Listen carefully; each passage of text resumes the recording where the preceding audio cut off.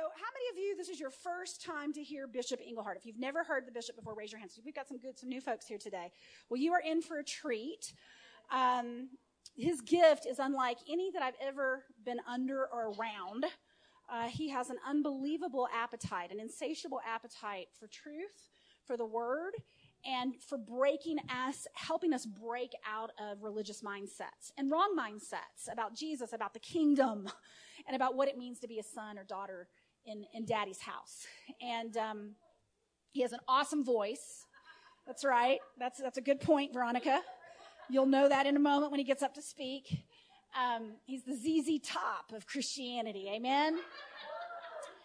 And so, anyway, we love to have him in as often as we can. He always has a word in due season. And I just am going to pull on his anointing today. Father, I thank you that Bishop's got something.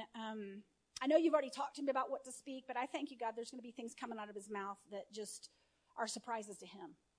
Because you know there's people here today, raise your hand, that need a word in due season. And we came to hear something be confirmed.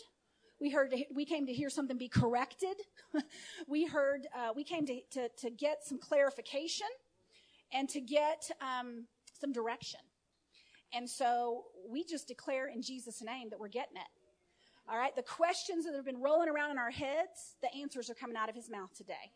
And so we honor the bishop. We honor his apostolic gifting. We receive him as an apostle. And we say, Jesus, do your thing, Jamie Engelhardt style. In Jesus' name, amen. All right, Bishop, we love you. Yeah. Well, good morning, everybody. It is so good to be here. And always good to be with some of our Colorado family. I definitely don't feel like a guest here, but definitely just part of the family. And always look forward to coming into the area. We had a great time last night down in the Springs at Pulse, and love Pastor Justin and Catherine. And as always, I always look forward to being around Shalise and Brian and the girls. We even have to sit in service and listen to me today. But it is always an honor. I want you to know that we believe in them and believe in y'all. And the word I have, and it's going to shift a little bit. I shared a little bit of this at Pulse last night, but it's been something God's mainly been doing a lot in me. I'm finding myself, the older I'm getting, I always tell people, if you wanted like revelation that would just like hurt your head and all that kind of stuff, you probably need to go find stuff I preached in my 30s and late 20s. Now that I'm sneaking up on 50 next year, I'll hit my Jubilee. And I receive all that financial stuff you just said. Jubilee, I'm declaring debt cancellation in Jesus' name. I'll receive that from everything. You better receive that. But I know that 5 years ago when we started the church that we now lead in Saginaw, Michigan, for those of you that don't know, Saginaw per capita for the last 10 years has been one of the most dangerous cities in America, and per capita. And then I oversee several churches in Flint, and of course Flint has been in the news a lot over the last several months, and it really is as bad as it looks. It's literally like a third world country. When you go in there. I was just preaching at one of the churches I oversee there in January, and I went to the bathroom. I got done going to the bathroom, and I turned on the faucet to wash my hands and decided to just do this instead. Because what was coming out of there was a whole lot worse than anything. I mean, it was nasty. And then, thank God, the pastor's wife had some lotion, a little something. But I mean, it was coming out. I mean, I've seen cleaner water in Africa. I mean, it was really that bad. It's amazing living in the country we live in, that there could be something like horrible water. I mean, it's just almost inconceivable. And but the one thing that leading a house has done for me, because I've traveled for 26 years now, and one thing that leading a house has done for me is it's caused me to have to focus to be much more practical. When you travel, you can just come in and thunder and release revelation, and folks are, woo, and then, you leave it to the leader to explain everything after you leave. You just blow in, blow up, and blow out. You just have, it's just true. But then when you're having to live incarnationally with people, man, the thing I found, man, just traveling and preaching is a blast because I don't really have to live with nobody. And let's be honest, I mean, I see why a lot of people at times want to stay under law, because under law, I could go hide in a monastery with just me, Jesus, and my Bible, and I wouldn't have to mess with you. All I'd have to do is make sure I'm dressing right and eating right, and I just keep enough rules and regulations, but then I don't really have to deal with people. The problem is that we've not been discerning the body. And because we've not been discerning the body many times, we've learned how to have a relationship with Jesus, but we've not necessarily learned how to have a relationship incarnationally with each other. And where the rubber meets the road in maturity is not how much scripture I can quote, not how many prayer meetings I go to, not how deep my worship is. It ultimately comes down to how I get along with people, especially crazy ones. Oh, help us, Jesus. That's why sometimes law is just easier, because then I just don't have to mess with humans, because humans can be crazy. But I also learned a long time ago that, normal is just a setting on a dryer. And what's normal to one person is insane to somebody else. And what one person, sees as normal, it's crazy to some, and it's okay. We're not called to be normal. We're called to be peculiar. But it's learning to see the Jesus in each one of us, because there's an aspect of him we never experience just in the secret place. And what we tend to do in the charismatic church especially is we put all of our focus on experiencing him in our quiet time. And we forget then about how much of him we need to experience in living and doing life with each other. And that is the part I'm convinced we miss out on, because we live in a culture that is excarnational, not incarnational. And excarnational is we're now plugged into the internet, and we've got 5,000 Facebook friends, and we barely have any real friends. I can just converse with you in a text. I don't have to actually talk to you. I don't have to actually connect with you, because it's just easier to just do it this way. And I mean, it cracks me up sitting around with my family. I mean, we'll all be like watching a movie in family time, and a couple of my son's friends will be over, and all of a sudden everybody will start laughing, and there was nothing funny in the movie. And I look around and everybody's on their phone. They're all texting each other, sitting there watching the movie, and I'm like, put the phones away. We're sitting here trying to watch something. And because our culture has become more and more excarnational in our thinking, a lot of times we don't really know how to connect. And because our connecting has predominantly been through the air rather than actually heart to heart. And so I want to talk a little bit about, if I would entitle this, I'm not the best with titles. I'm going to talk about today the one thing. Everybody say the one thing. The truth is, there's only one thing Jesus commanded us to do. The only do in the new covenant is not a work. It is something that we do that is flowing out of the being that we are. And so read with me. Very familiar. Most of you could probably quote this. John chapter 13. Jesus is speaking, and then he says something very interesting, and he says this. Where I am going, starting in verse in number 33, where I am going, you cannot come. So now I say to you, a new commandment I give to you, that you love one another as I have loved you, that you also love one another. For by this, all will know that you are my disciples, if you love one another. It's interesting to me that Jesus didn't say the world will know that we are his by how accurate we are in our prophecies. He didn't say the world will know that we are his by how many people we lay hands on and they get healed or they fall on the floor. He didn't say the world will know that we are his by how many scriptures we've memorized or how holy we are or act, or how righteous we feel we are, how much we intercede, how much we attend worship services. And I don't want you to misunderstand, all those are good things. Everybody say amen.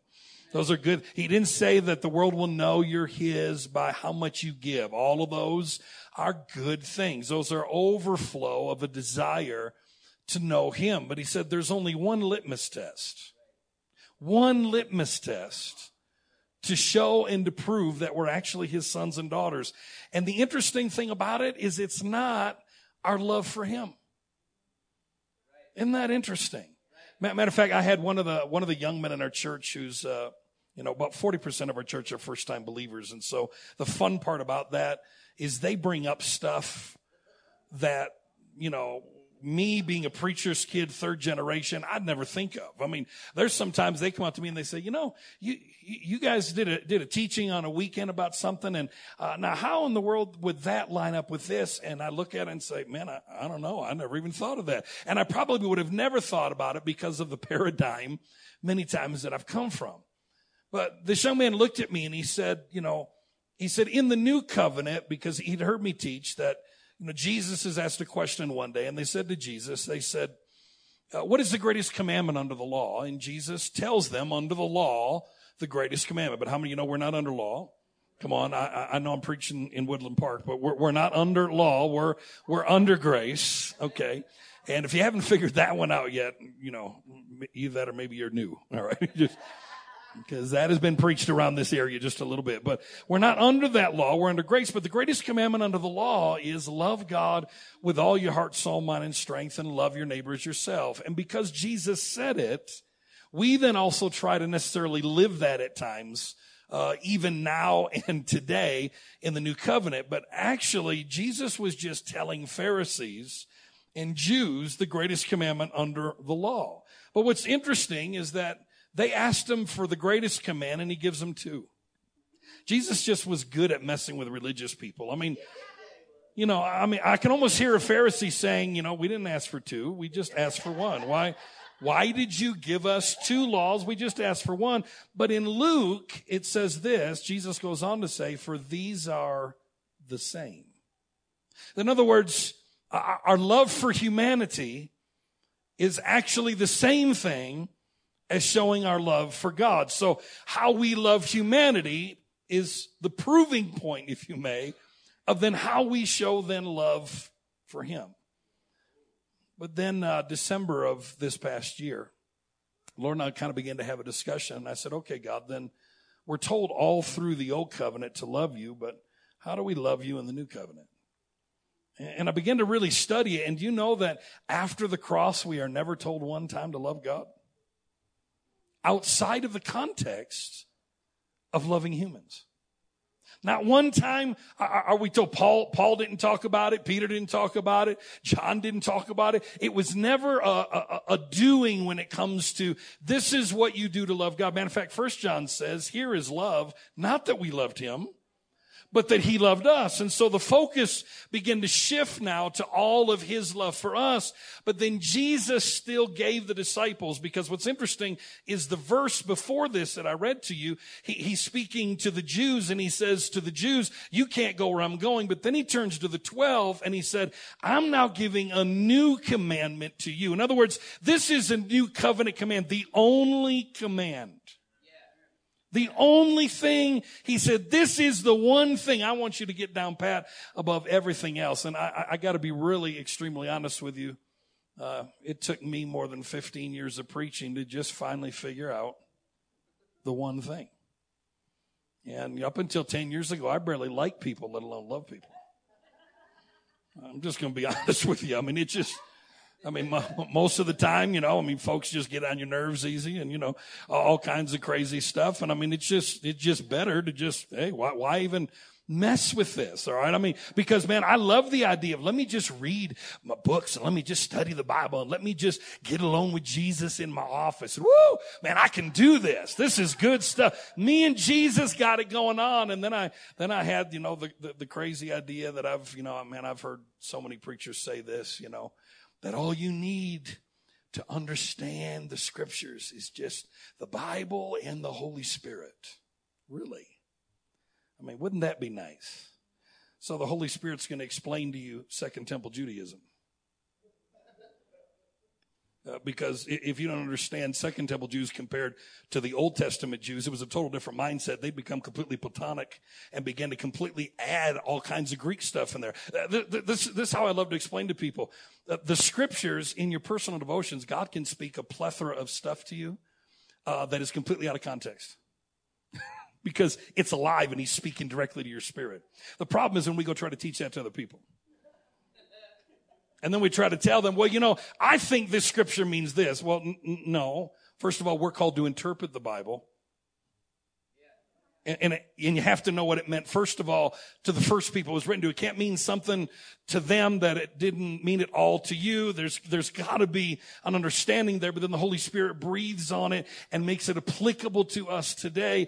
And the idea that all we need, I heard a preacher say not too long ago who's written over 20 books that all you need is just the Holy Spirit in your Bible. And I'm like, well, I guess then we don't need to buy your books because that almost doesn't even make any sense.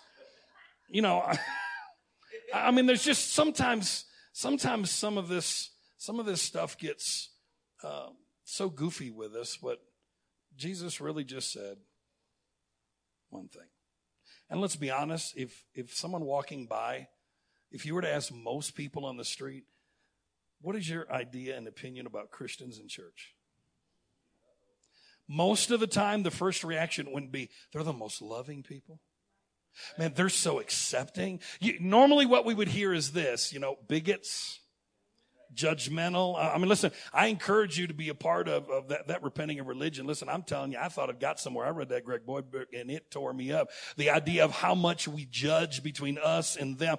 You don't even realize sometimes how much we become modern day Pharisees and not even realize it, because the word Pharisee means separatist. And the moment you get a mindset of those people, no matter who you think those people are, okay, whether it's a color of skin, you got charismatics and we look at, those Baptists, and the Baptists are like those Lutherans. Those Lutherans are those Catholics. And we've got all those people just in the church world. And every about 5 to 10 years, there's different those people. It might be different colors of skin. It might be different culture. Right now, it's ISIS and Muslims. I had a preacher say to me a few months ago, I think we ought to just bomb all the Muslims over there. And I'm like, yeah, that's what Jesus would do. He'd go push the button. He'd bomb all the sons of Ishmael that, by the way, were given a covenant before Isaac. Just think about that one for a second. He'd just blow all of his kids up because that's what Jesus would do. And so we forget that Paul was ISIS. One of the greatest apostles to ever live. He's killing Christians, the people of the way, because he was believing that his God or his religion was correct, and it wasn't. You see, now it's, those people are just the church down the road, LGBT, those people, those perverts, we get all this idea. And rather than doing the one thing and really doing it right, instead of loving one another, our love for each other and love for the world is supposed to make the world so jealous that they want to come be a part of us. Because like it or not, man, this world, there's a reason why the Beatles absolutely encaptured a culture in the 60s and 70s, because they sang all we need is love. And I'm telling you, that was prophetic. It is exactly where the world is right now. The problem is they're looking for love in all the wrong places. They're looking for love in too many faces. And it's not just perverse stuff. They're looking at the body of Christ, and they're looking for love. And a lot of times, now I know I'm preaching to the choir here because this house loves people, but it still comes down to this whole idea. It's interesting. Let me read just a few scriptures to you that I think's. Are we doing all right this morning? John 15:13. Jesus says, no greater love than this, that one would lay down his life for his friends. I need you to hear this. I believe it's very important, and if it's controversial, I've gotten in trouble before. He laid down his life for all. So that means he has no enemies. All he has is friends.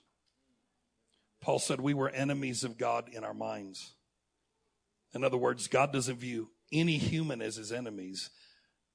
Humans view God as their enemy. That's why we need our conscience cleansed. That's the reason for repentance. Repentance is just metanoia, a shifting of mind, a changing of our thinking about God, and then a changing of mind about ourselves. And we have this idea of the idea of the us and the them, and then there's those people that are God's enemies. And isn't it interesting that God never told us to love his enemies? I want you to hear this. He said, love your enemies. He never one time told us to love his enemies. Are y'all here? Are we doing okay? It's a little different flow. His mindset was, if you can at least get this down. And so then that's where 1 John 3:16 says, this is how we know what love is. Jesus laid down his life for us, so we ought to lay down our lives for others. 1 John 4:20, if a man says, I love God, and yet hates his fellow man, then he brands himself a liar. For he that loves not his brother who he has seen cannot love God who he has not seen. Galatians 5:14, the entire law is summed up in a single command. Love your neighbor as yourself. Romans 13:10, love is the fulfillment of the law. Isn't it interesting? Jesus said, I didn't come to abolish the law, but I came to fulfill it. But yet the fulfillment of the law was love, and God is love, and love showed up and fulfilled the law. I'm getting ready. Those of you that are my Facebook friends, you've probably seen them, and we're actually putting it in an ebook pretty soon, but we're doing things called myths and mistranslations. It's been fun stuff. But one of the ones I'm getting ready to do is that according to the Jews, Jesus constantly broke the law. Jesus broke the law on a regular basis, according to the Jews. He healed on the Sabbath. He touched lepers. He got around sinners. He got around those kind of people. He was constantly, according to the Jews, breaking the law. But because love is the fulfillment of the law, according to the Father, he was keeping it perfectly. So he never broke the law. He was only breaking the law according to man's idea of what they believed the law was. Because according to God, everything he did was to be a blessing to other humans, and love was the complete fulfillment of it. That's why in his physical body he said, I didn't come to abolish this, I came to fulfill it. But in his resurrection, he also abolished it. Because according to Ephesians 2, it was nailed to that tree, man. According to Colossians, it was dealt with once and for all. That's where John tells us. He's like, you can have. Isn't it interesting that between 1 Corinthians 12 and 1 Corinthians 14, all these wonderful gifts, he sticks a chapter in there.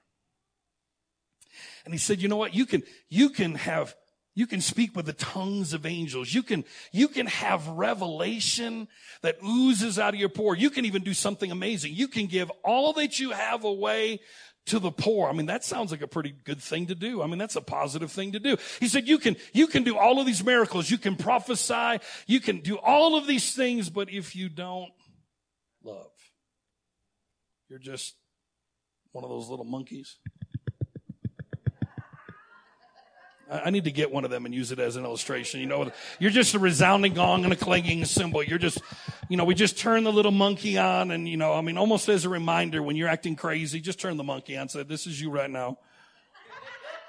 Now, Jesus perfectly loves you and he completely accepts you, but come on, man, stop.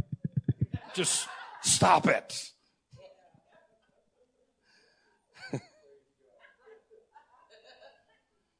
Because his heart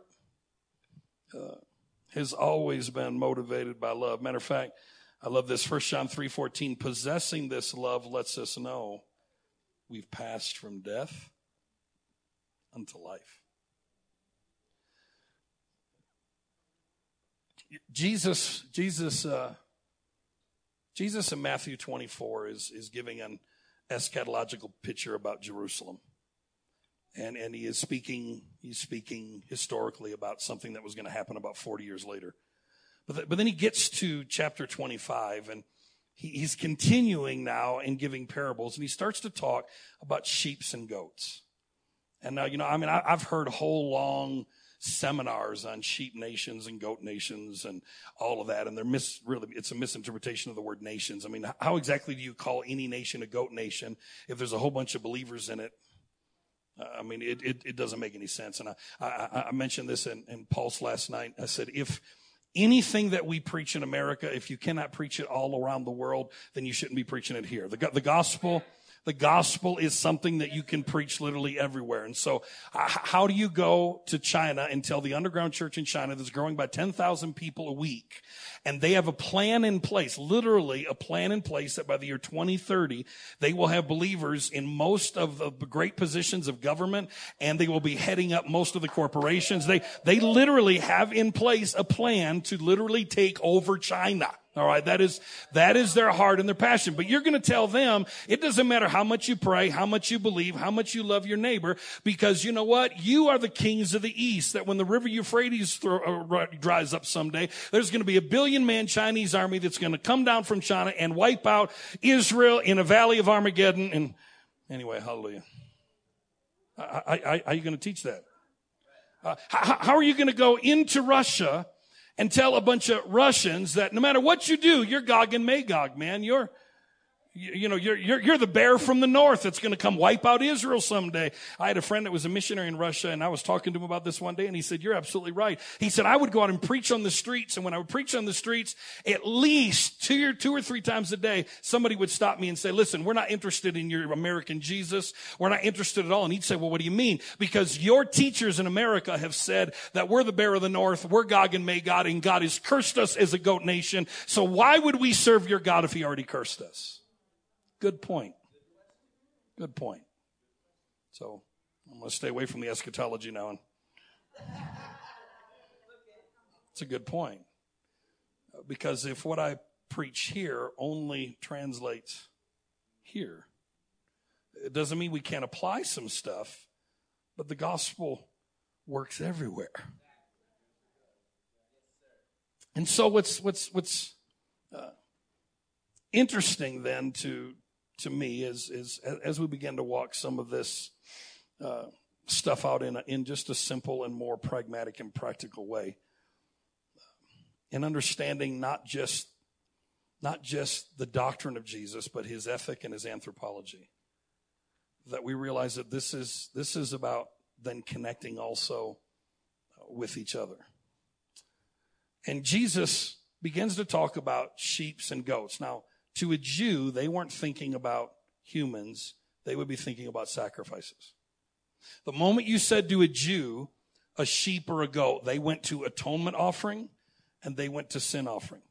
In their mind, the goat would have been one that was a scapegoat. It was something that was outside the camp, or you have a mindset of those people.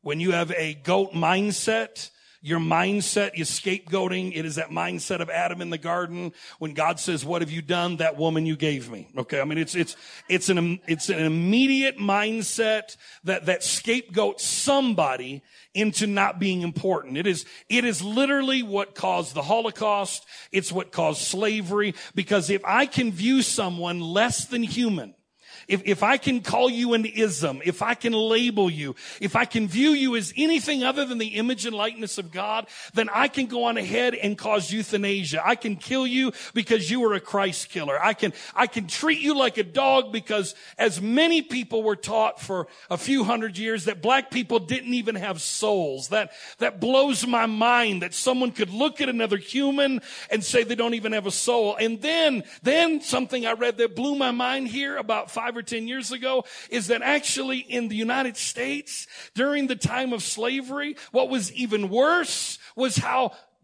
Irish people got treated. They actually were sold for less than African slaves, and they were considered the dirt of the dirt because the British went and took over Ireland and they sold more than 1 million Irish people to be slaves in America. I was like, huh?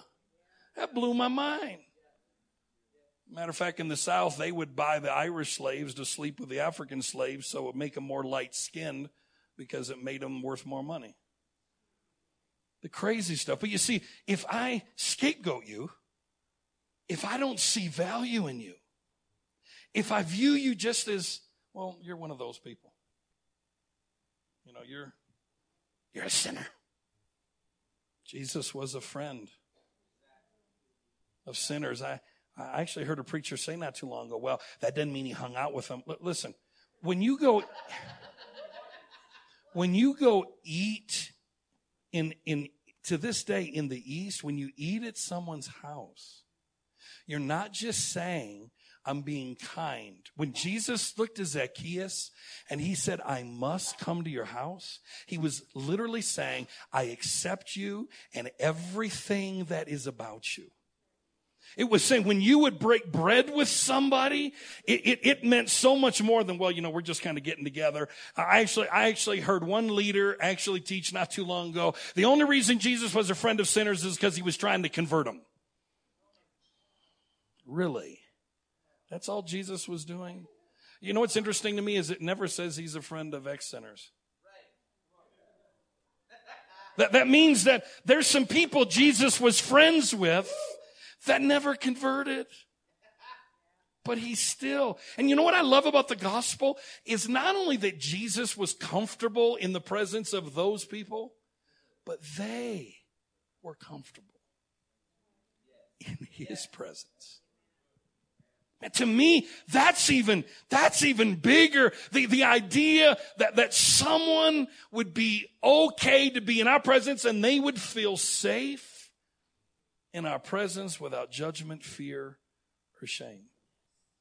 Because we've made up our mind to at least get the one thing down. And the one thing that we're supposed to be the most known for, Lord Jesus. It grieves me at times when I think, and I'm not going to live in the past, but it grieves me at times to think about how much time I wasted with all of the stuff I thought was spiritually deep and then didn't care about people. Let's be honest, in a lot of the American church, people are commodities. You're just here to do something for us. It's just another plantation, and then we produce spiritual slaves. Good teaching, brother. Hallelujah. And I did a Facebook post this past year that said, without a vision, people perish. But then I added to it and said, but many times with a vision, people perish. Because I've watched people get so consumed with the vision of a church and they give 20 to 30 years of their life to a leader's vision and they get done 20, 30 years later and it seems like not a whole lot has changed. They've never found their dream and their vision. Their kids don't want anything to do with church because they were working 40 to 50 hours a week, volunteering 20 to 30 hours a week, absolutely exhausted, and they get 30 years later and then they're becoming a part of what's famous right now because I just got done reading a book on the Dunn Church, and there's between 30 to 40 million people in America alone that used to be heavily involved in church that are just done. They don't want anything to do with church. They're not against Jesus. They love Jesus. They still want to get together in homes and connect. They just don't want anything to do with the corporate gathering. And I don't really believe that that's the case. I believe they're just done with religion. I believe that their hearts and the mindset is Ephesians 4, the purpose of the fivefold ministry gifts is to equip the saints for the work of, the original Greek is their ministry, not the ministry. It's to help people find where do you fit? What's your calling? What's your purpose? We want to activate you to your purpose. I mean, I know, I mean, it's one thing I love about Shalisa's heart is to see people activated and begin to function in your gift, not just one man show. I mean, normally what was just presented here to us this morning is not the norm in most churches. Matter of fact, about 2 people get a microphone. If that. Let alone have a voice. I mean, it's not the mindset, because then we miss out on every joint supplying, and we miss out. There's all these gifts. And I sat down with our leaders and they said to me here a year ago, they said, you know what? We're tired of church services. They're like, we're tired of just coming and being lectured to. They said, we still want to hear, we still want to be taught, but we want more interaction. We want dialogue. We want to feel like we're a part. And I'm like, let's do it. That's why I got up in front of my leaders and I committed what I would call leadership suicide.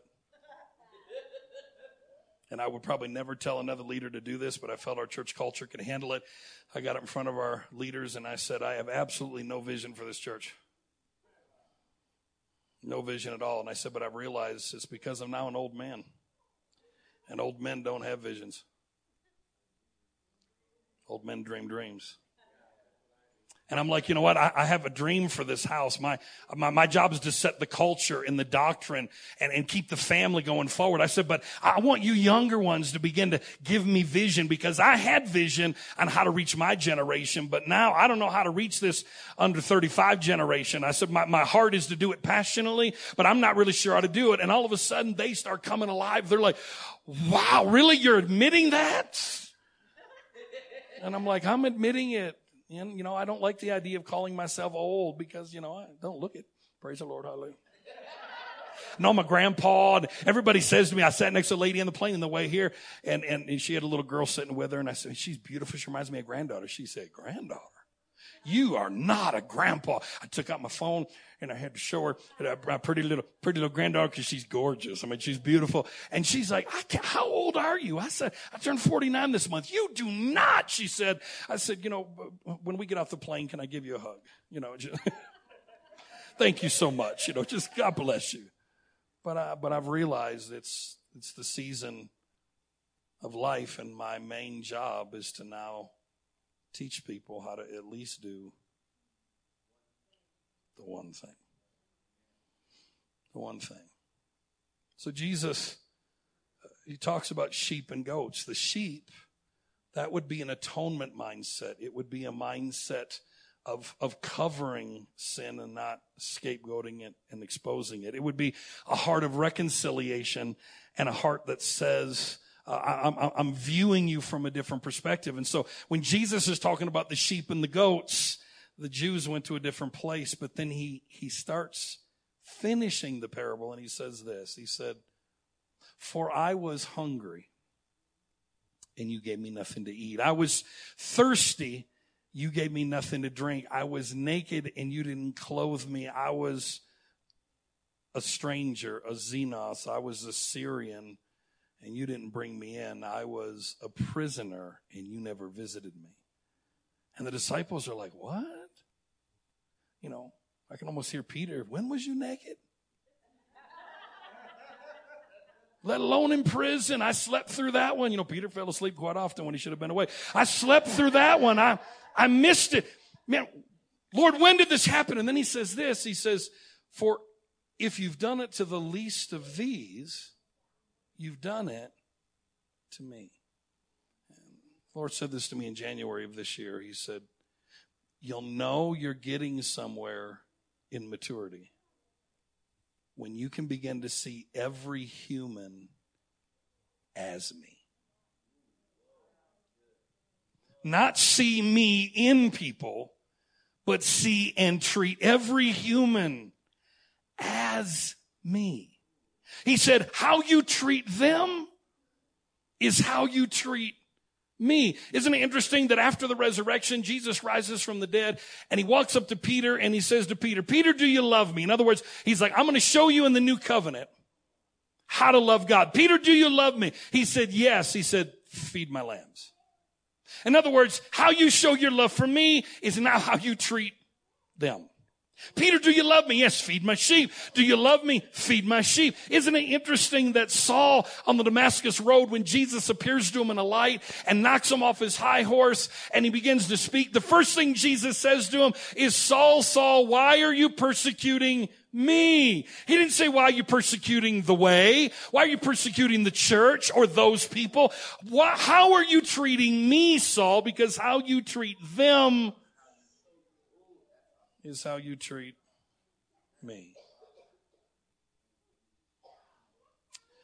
And see, we get real good. We get real good many times at talking about how much we love God. Matter of fact, we get really good at bragging about our love for God. But then we treat humans as less than. We sometimes have people sitting in a congregation that can't even stand a person sitting on the other side. I mean, no wonder when Paul is beginning to share with the church at Corinth, when they were having the love feast called communion, which we made a sacrament, which wasn't made a sacrament until about 280 AD. It was a family meal.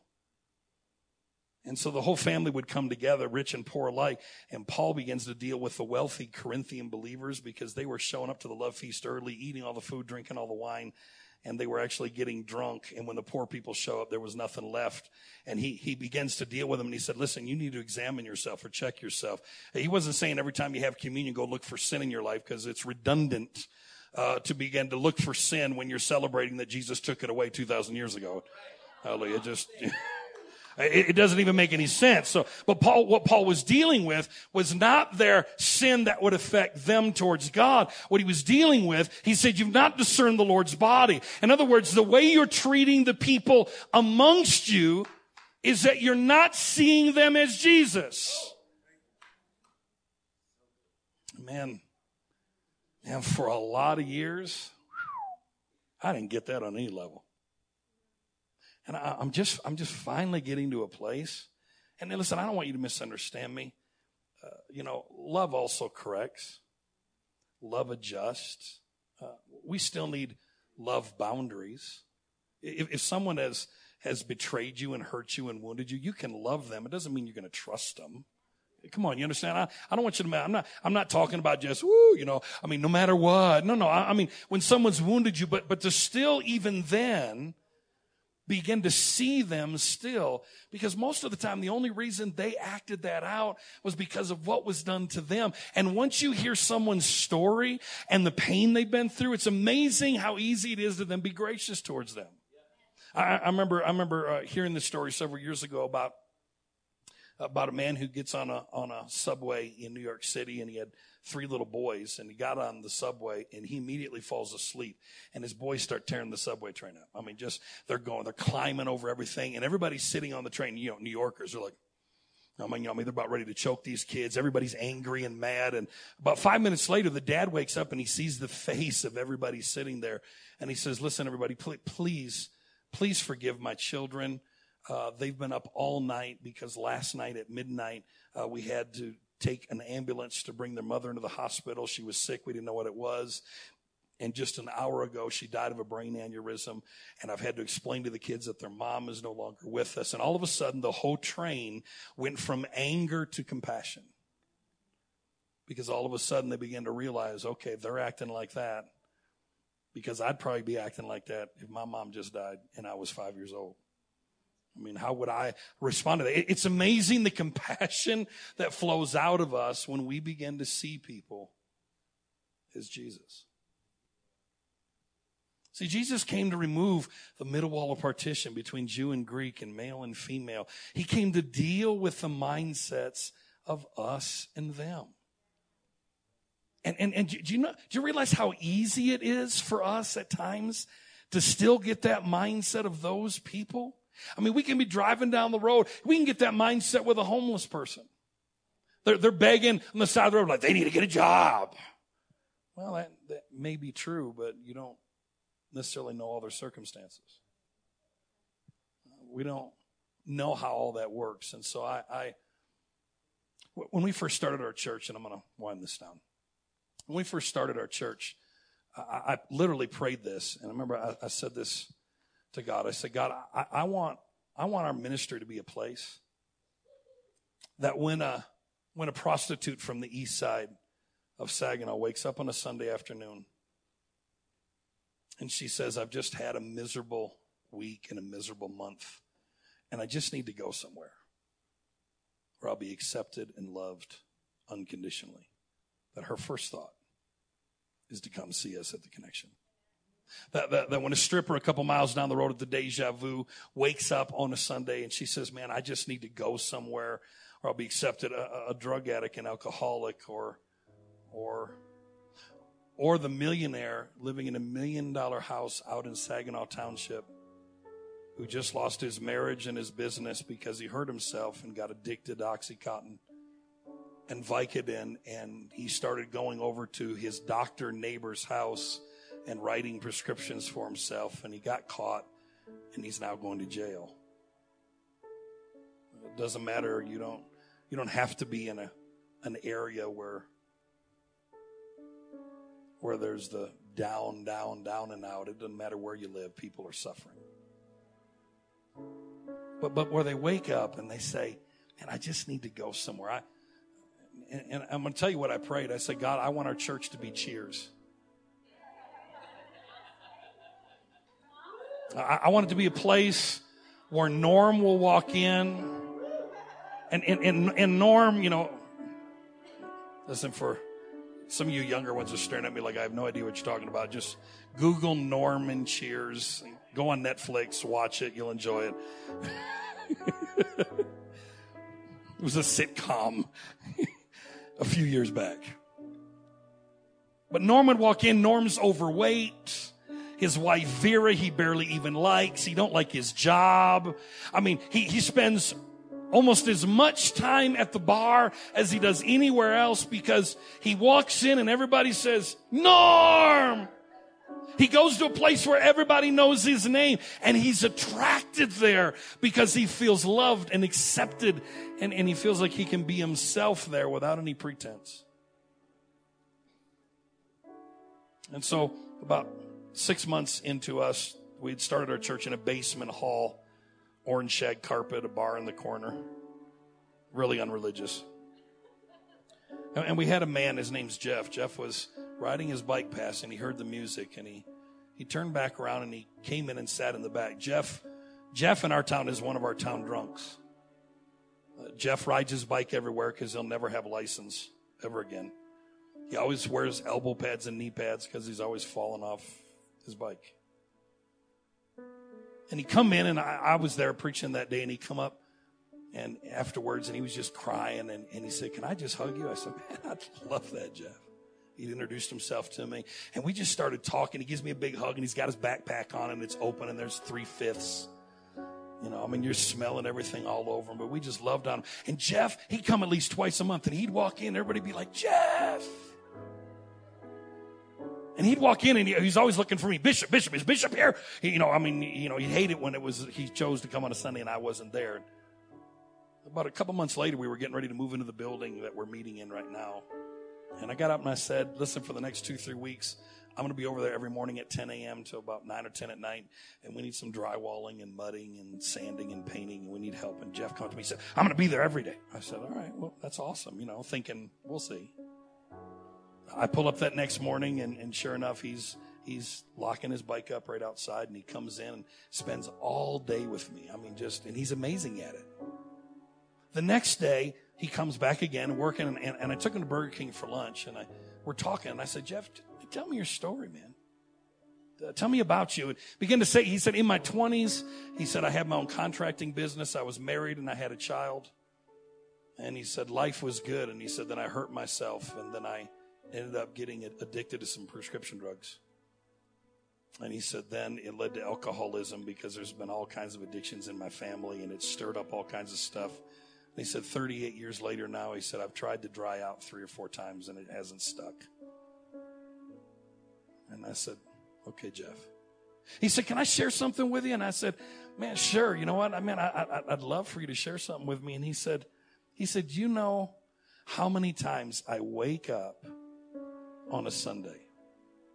And he said, when I wake up on a Sunday, he said, I've had a rough week. I've had a rough month. He said, I've had people spit at me, and I've had people push me over on my bike. And I'm scraped up and bruised, and I wake up and I don't know where I am. And he said, man, there's times I've had such a miserable week. And he said, on those times, he said, I'll wake up and I'll say to myself, I just need to go somewhere where I'll be accepted. where I'll be loved, where I won't be judged. And he said, my first thought is to come see you all. Whew. Tore me up. I sat at Burger King and I just began to sob at the table. And he's like, are you okay? And I'm like, no, you're all right. You have no idea. You know, Jesus was willing to spend time with questionable people. I mean, are we willing to live an unquestionable life? I mean, are we really willing to be around people that folks that say you shouldn't be around them? I believe that if Jesus were here in the flesh, he'd be spending more time at clubs. He'd probably be spending more time. I absolutely believe, Jesus would probably, he'd be one of the people showing up at a gay pride parade and said, those people are not with me. The ones that are picketing and the ones that are angry, because for some reason, Christians just like to fight. You know, Jesus one day standing before Pilate, and Pilate said, if you're a king, where's your kingdom? And he said, my kingdom is not of or from this world, for if it were, my servants would fight. That word fight means to strive, to agonize, to struggle, and to battle. In other words, if you are struggling, striving, and agonizing, it's not the kingdom. He said, but because my servants are not from this world, they don't fight. And you know, it's taken me up till about 8 years ago. I used to make fun of lovers because I was always a fighter. I like fighting. Naturally. You see that smile? I ain't a redneck. I lost those teeth. I liked fighting. I enjoyed it. And then I get in church and I find out, you know what? This isn't physical punches. Now I can just be smarter than you and make you feel stupid. And now I can attack you with theology. And I'm just in this season of my life where I love everything I've learned, but if it's not motivated out of loving humans, what's the purpose? I mean, guys, it's really, the gospel is so simple. Love as I have loved. Because if anything we're doing is not based in that foundation, everything else loses its authority. And it's about viewing humanity with worth. You know, Hebrews tells us that Jesus came to bring many sons to glory. Old Testament glory, kabod, was weighty, it was heavy, it would weigh you down, it would push you down because it was heavy. New covenant glory, doxa, that word is translated, Jesus came to bring many sons to value, to honor, and to worth.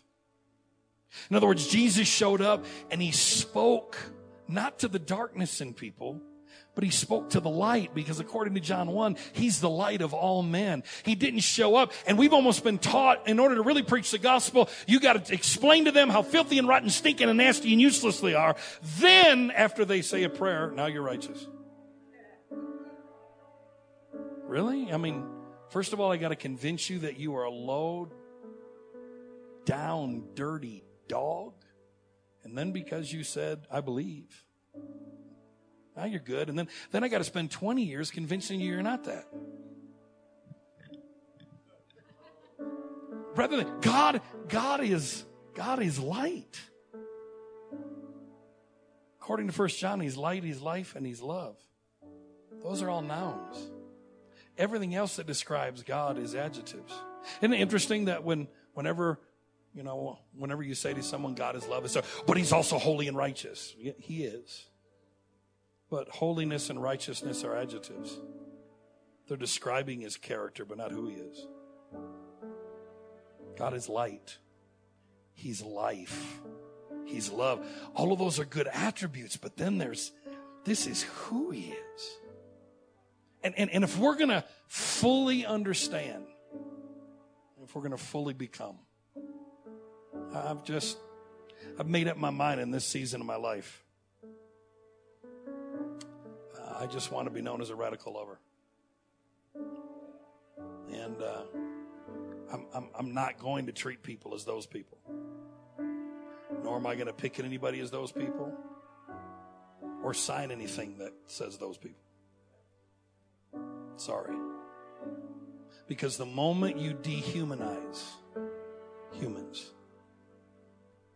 you can throw them away. And until we can see value and worth in every single human, no matter how bad they're acting. And it's how we've chose to base our church in Saginaw. I mean, I've got a bunch of, Shalice has been there, I got a bunch of former gangbangers, big old boys. I got all kinds of big old Mexican boys in my church. And I walk up to them every time I'm there, hit them on the chest and say, hey, big boy, you're better than you're acting. You're better than you think you are. I'm going to keep telling you who you are till you start acting like it. My job is not to look for the darkness in you. It's to speak to the light. It's to love you unconditionally. And if we could just get that one thing down. Let me read this and then I'll get out of the way. I got to read it because it's too eloquent. Because I'm not that eloquent. God didn't give me one of them eloquent voices to be on the radio. God, I mean, I just don't have that. I got this ZZ Top Wolfman Jack voice. It's my brand, right, Chris? But I was in my office and meditating.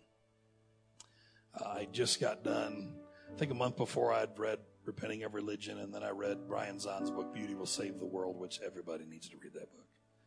I read it 4 times, wept. Brian Zahnd, Z-A-H-N-D. It's called Beauty Will Save the World, or Rock Your World, about how beautiful the gospel is. And that if what we're preaching, a sinner, quote unquote, if the world doesn't look at it and say that's beautiful, it's probably not the gospel. If what we're declaring, people doesn't view it as beautiful. But I sat down and I wrote this. That Jesus came to teach us how to love in the here and now and to end the wrath that is deteriorating our human condition. We live in a world where millions of children starve to death each year while we spend trillions on military might. The human race spends more money and time on taking life than it does on saving it. The gospel introduces the idea that peacemakers are blessed of God and that God judges righteousness by how we take care of the poor, the prisoner, the sick, and the least of these.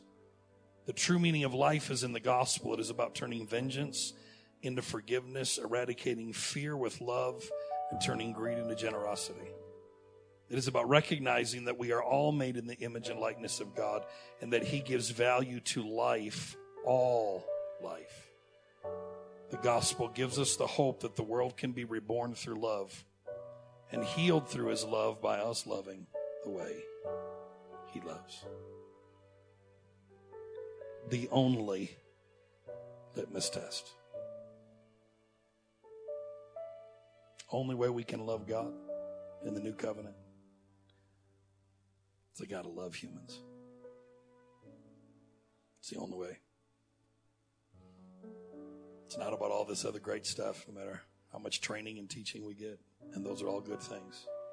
But if it does not produce in me a desire to love humanity, then we're ever learning and never coming to the knowledge of the truth. Because the knowledge of the truth is found in incarnational living, in the Word becoming flesh through us. And we flesh it out by loving others, especially our enemies. I shared this in Indiana a few months ago, and one of the elders' wives in the church, she's in her 60s, she came up to me and she said, "Are you telling me that I've got to love my son-in-law right now who's abused my daughter and my grandkids?" I said, "Yeah." I said, "I'm not saying you trust him. I'm not saying you don't have boundaries. But yeah." She's like, "I know, but I don't want to." I said, "I understand. I get it. Man, people that have hurt you and harmed you and wounded you, let's be honest. Sometimes when we hear something bad happens to somebody that hurt us, and we're told in front of someone else, we're like, oh, bless their heart. And then we get out in the car. I knew there was something not right about them. Something told me in my spirit they weren't right. And we rejoice sometimes in calamity, rather than weep with those that weep and mourn with those that mourn. Until we can walk this out in community, it's all theory. It's all theory. And I've realized for a lot of years, I've preached a lot of theory. But when you have to actually walk it out in a common unity, and I have to learn to not get offended. You know, one of the greatest purposes for the corporate gathering is not just for comfort, edification, and exhortation, but we are anointed to irritate hell out of each other. We are. Because iron sharpens iron. The only way iron can sharpen iron is through heat, friction, and irritation. I've got to learn to love you even though you're getting on my last nerve. Because real maturity says, because I love, I forgive, and we're going to work this out. And the American church as a whole, if I get hurt or offended, I just leave. I don't work it out. And then we never grow as family. And then we miss the Jesus sitting next to us on a regular basis. And I'm just, after 20-some years figuring this out, there's a side of it that's pitiful to me. But I'm glad he's finally shown me. Because it all comes down to just love. Perfect theology. Love as I've loved. Bow your heads, would you? Father, I thank you today. Lord, I thank you that you empower us by your Holy Spirit to love at times the unlovely. For us to be able to see even in our enemies and those that have hurt us or wounded us that there's compassion that you have for them and that you teach us how to love. It is the thing the early church was known for. They weren't known for their fighting. They weren't known for their attacking the government. They weren't known for their picketing. They weren't known for what corporation they're angry at. They were just simply known for radically loving their neighbors, for radically loving humans no matter what those humans had done to them, that even being fed to lions, they shouted out in arenas, we forgive you and we love you, and they were worshiping as lions were tearing them to pieces. Apostles hanging upside down on crosses singing, choosing to love. That radical message in a Roman culture of debauchery and fear and death and violence. Jesus, you chose to show us how to truly be human. You chose to show us what Adam should have showed us. You didn't come to just show us what the divine looks like. You showed us what we're supposed to look like. You showed us how to truly be human with God inside. And Lord, I thank you for Encounter Church and Prayer Mountain and everything you've done, Lord, in this house. I thank you that this is a house of love and acceptance. But Lord, I ask that you teach every one of us to just exponentially take this to a whole nother level. Lord, to just learn how to walk this out with each other, to choose to radically love above everything else. Lord, I thank you for that. And I honor you. Thank you for your love for us. Lord, we know sometimes our struggle with loving others is that we're still not convinced you love us. Everybody, put your hand on your heart, would you? And would you pray this with me out loud? Father, in Jesus' name, I receive your love wholly and completely. Thank you that I am loved unconditionally. You're radically in love with me. And I receive that love. But now that I've received that love, show me by the help of the Holy Spirit, to then release that love to those around me. Help me to love radically. Help me to love others because it shows my love for you. I thank you for that. Use me this week, this afternoon. Teach me to love my family more and everyone around me. In Jesus' name. Now lift your hands, would you? Father, I release just fresh agape over every individual in this house. Lord, this is not something we can just receive by laying on of hands. This is something that has to become a revelation to our hearts. That we have to choose to not only receive your love, but then to understand that your desire is for your love to flow through us, because you only told us and commanded one thing. You told us to believe, and you gave us a commission about making disciples, but you only gave us one command. And that command was to love humanity radically. And I thank you that as we learn, Father, to love humanity, everything we do is motivated now out of love. We give out of love. We serve out of love. Everything we do is not motivated by law, because the old covenant was a law that we kept. The new covenant is a life that keeps us. And we thank you for that life dwelling in us. Thank you that you know how to help us do what needs to be done. I thank you for it, Father. In Jesus' name. In Jesus' name. I want to encourage y'all in this, and then I'm gonna get out of the way. It's good to keep flowing with me, man. I ain't wearing you out. It helps.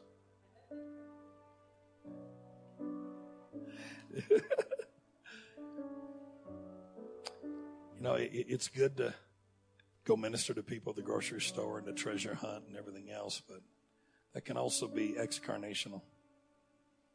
I meet someone I've never met and say a quick prayer for them, but then I don't have to live with them.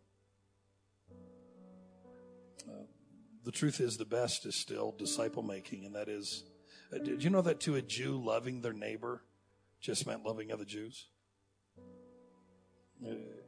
That's it. And Jews like them. It wasn't about loving those people.